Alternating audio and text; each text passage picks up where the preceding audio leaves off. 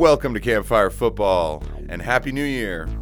I'm Sebastian North, and today I'm just going to go ahead and give you all a little bit of my just awards from 2020, all right?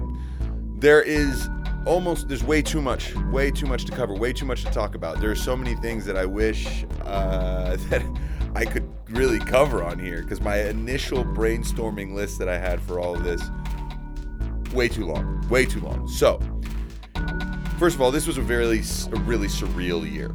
Okay, we experienced things that we've never experienced before.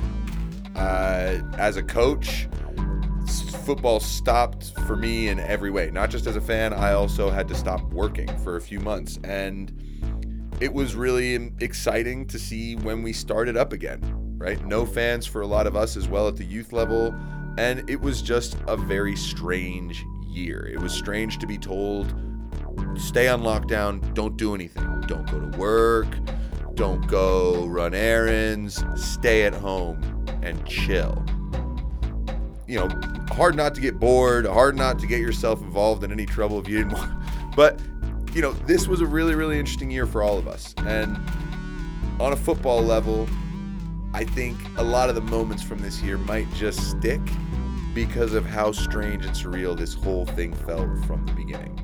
So, first, I just want to cover the sad part, RIPs. There's a few people that passed away this year who were professional footballers or involved in the game that left a little bit of a shock on me. It really got to me. The first one's Peter Whittingham. If some of you may not have any idea about him, but he passed away back in March when he was leaving a pub. He fell and hit his head, and I believe, you know, that he had hemorrhaging in his brain and didn't recover, and so he's 35 years old, played at Cardiff. So that was really sad. That shook me up. It always, you know, I'm 35, so that was something that kind of was like, oh gosh, like so sad to see someone in that position and that age go, right?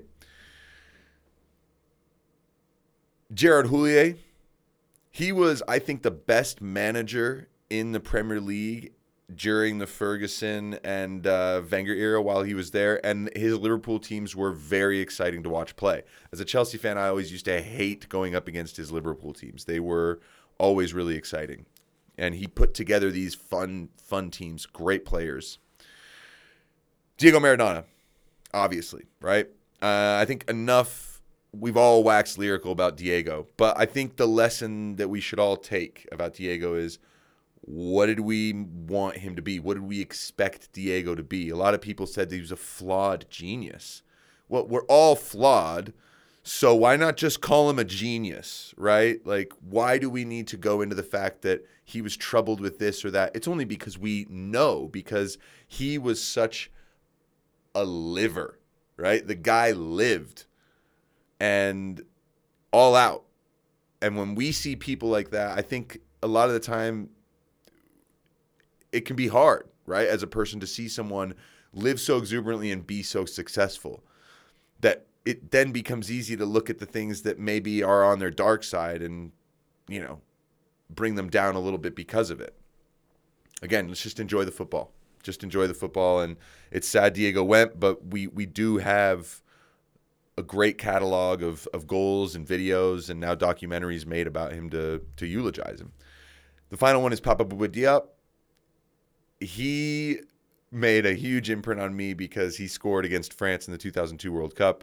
My mom's from France. You know, my family's French on her side, so I'm a big France fan. That was a tough one to take. And I loved what he did with Portsmouth under Harry Redknapp when that team won a League Cup. That was really exciting to watch, and he was a driving force in their midfield. Great player to watch. All right, slightly happier things, yes? Why not? Let's move on to some good things. So, on the side of football, let's go ahead and give a shout out to some of the youngins coming through. We've got, first of all, Eduardo Camavinga. Really impressive young boy at Rennes coming through.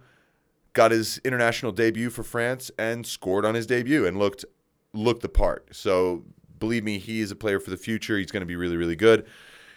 Another who had a breakout year this year, Erling Haaland. I mean, we all knew that it was exciting that he was going to Dortmund. I don't think any of us expected the amount of goals he would score and just how good he would look at this level. He's taken everything in stride. It's been really, really incredible to see. Alphonso Davies, what a 2020 he had. I mean, he was not really an important player in Robert Kovac's Bayern. Hansi Flick comes in at the end of 2019, and then Alphonso Davies is essentially the best left back in the world for 2020. So huge credit to him. Really exciting for any Canada fans out there. You guys have some good players coming through. Pedri from Barcelona. Look, with Ansu Fati coming through, Ricky Puig coming through, and now Pedri coming through, Barcelona should be excited about the young players that they've got. There's a few others. I think Mingueza looks really good as well. I really like Pedri. He's the one that makes me most excited to watch. But I think he's had a great year. And then the other one is Youssoufa Moukoko.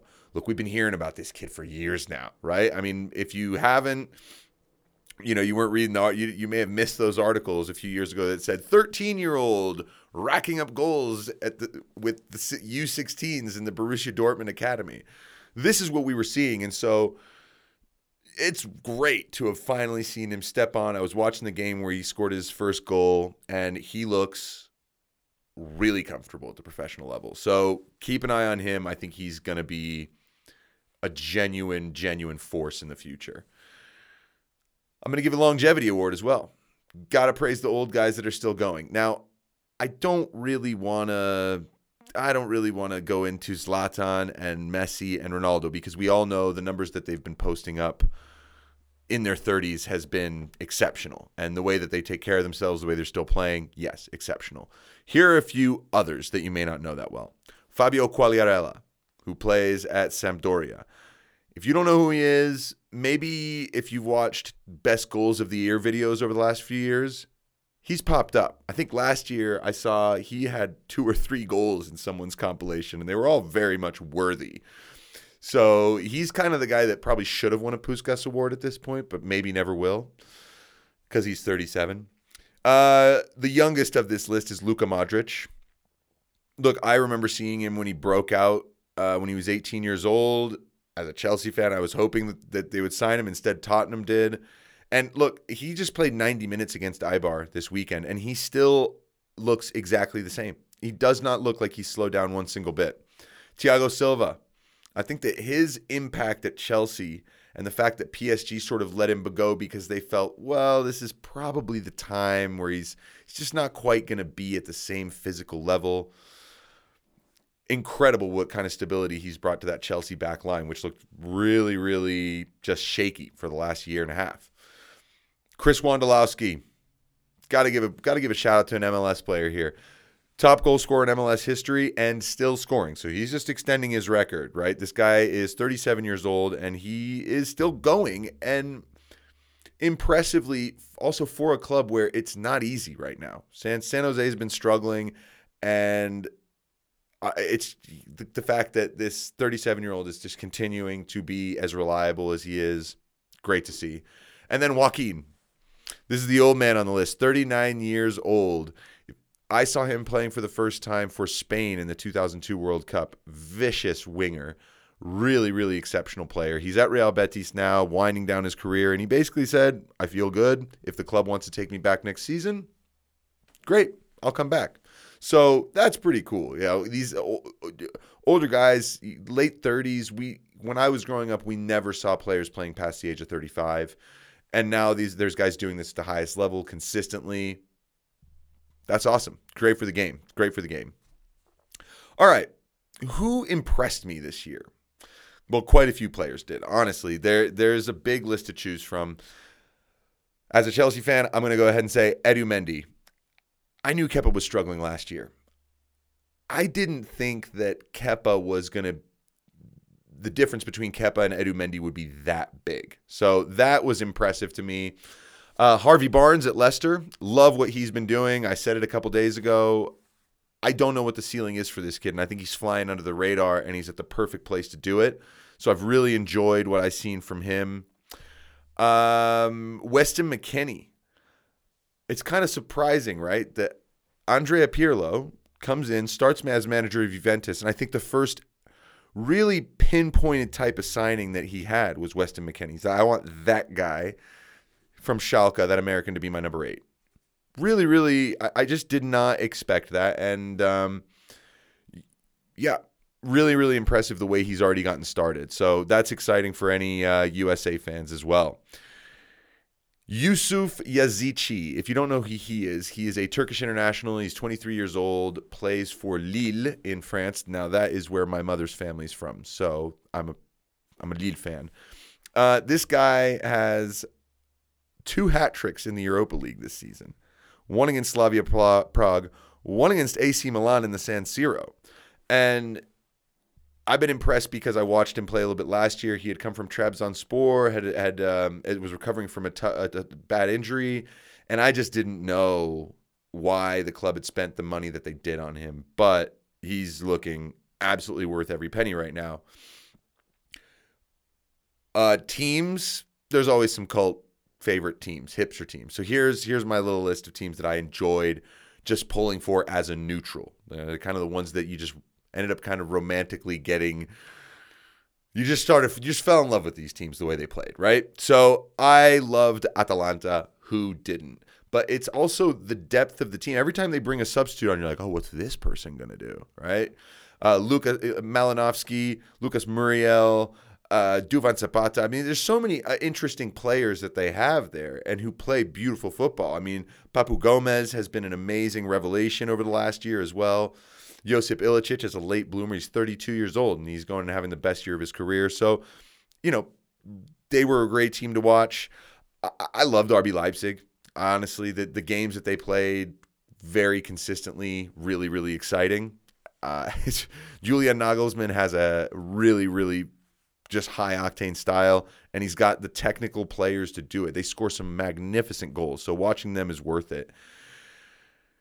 Real Sociedad in Spain, they've been able to chop and change. They had Martin Odegaard, who was kind of a star player for them in the second part of last season, and then he actually is now playing at Real Madrid. They brought in David Silva, and so they have this really nice silky style. I watched them play against Sevilla a couple days ago. Really, really good game. Both excellent teams to watch. But Sociedad are a team to keep an eye on. If you want to watch a Spanish team that's kind of punching above their weight and really good, I recommend them. And I do recommend, just a little bit biased, but LOSC, Lille in France. Watch them if you want a team that's not PSG to support that has a pretty good track record. Look, go ahead and take a look at the players that have exited that club for big money to other places. There's a lot of them. Some of them have worked out, some of them not as much, but the key is that this is a team that consistently brings through really good young players. Renato Sanchez is there right now, reviving his career. Timothy Weah is there right now, growing his career. Jonathan David, the 20-year-old Canadian striker who came for big money from Ghent, who's scoring tons of goals in the Belgian league. He also came. So there's a really exciting team there. They're a lot of fun to watch.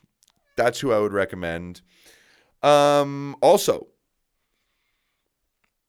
funnest games to watch. Look, RB Leipzig and Istanbul Başakşehir probably wins game of the season for me in terms of excitement. It was 4-3, incredible goals, went back and forth. It was on match day 5 of the Champions League this December. So it was not that long ago. Any of you who are interested, go ahead and watch that game. Then there were a couple other interesting games to me. Liverpool losing 3-0 to Watford was this bizarre thing. It felt like everyone who was hating on Liverpool got at least the one wish that they really were the only thing they could hope for. Because Liverpool were going to win the title, that was clear. But there were a lot of people terrified, especially Arsenal fans, that Liverpool would actually go invincible. And that day that Watford came in and pasted them was just this bizarre day because Liverpool also by that point knew they were going to win the title. It was done. And that was before the lockdown. So very strange. And then the weirdest game, the most surreal, you all know, Barcelona against Bayern Munich. Felt like an end of an era type of game, and the fact that Messi came out to the club and said, I'm definitely done. I definitely want to go now. Watershed moment in that way. It felt as much of a destruction as the Germany-Brazil game in the World Cup in 2014. So those are the 3 games. 1 exciting and 2 kind of just interesting moments, right? I think that's something that's always interesting to talk about with football. All right. I wanted to get into what I'm looking forward to for the year, right? So, first of all, women's football has had a big explosion this year. Coverage has increased. If you haven't heard of ATA Football and you are interested in watching the women's game, ATA Football, they stream games and they also have replays and highlights, and it's super worth it. Look, I know some of you, especially men, you maybe think, I don't want to watch the women's game. It's slow. It's not.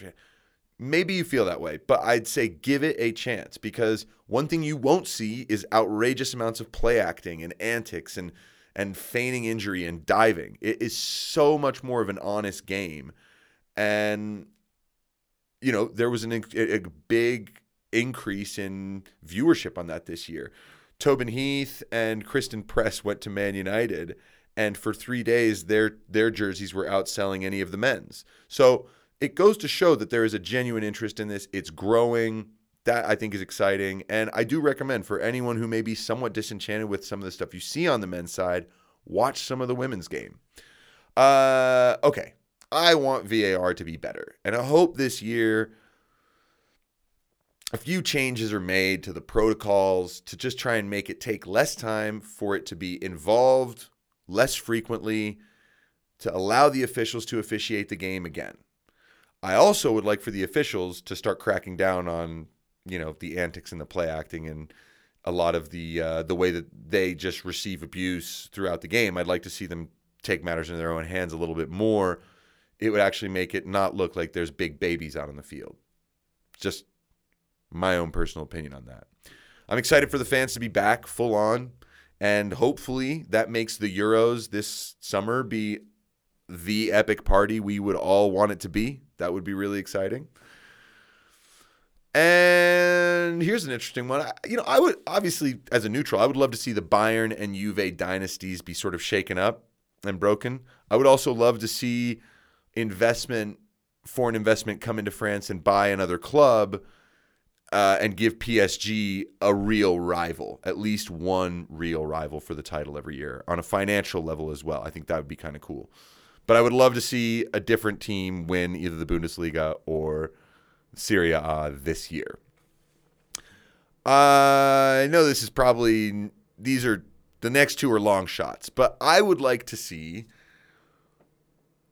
big name players go and get themselves sponsorship deals with smaller boot companies. Like Neymar went to Puma, and that is a big thing because everyone right now is either Adidas or Nike.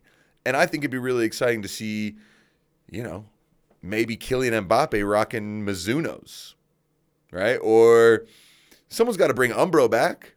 Who's rocking Jomas? We're the Kelmes. I mean, you know, the Pantofolas are beautiful cleats. Where are those at? So I would like to see, you know, more boots back out there again, not just the latest line of Nikes or Adidas. So credit to Neymar for doing the Puma deal. I hope more people start doing what he did. And the final one, like I said, probably a long shot. I would like to see one of the ex-pros, one of these guys, become a referee and refereeing at the highest level, because I'm sick and tired of them complaining about the fact that referees weren't professionals, weren't players at the highest level, when none of them actually want to go do the job themselves. And I know there's a lot of complications, and one day I will actually go into making a full episode about why we don't see that as much.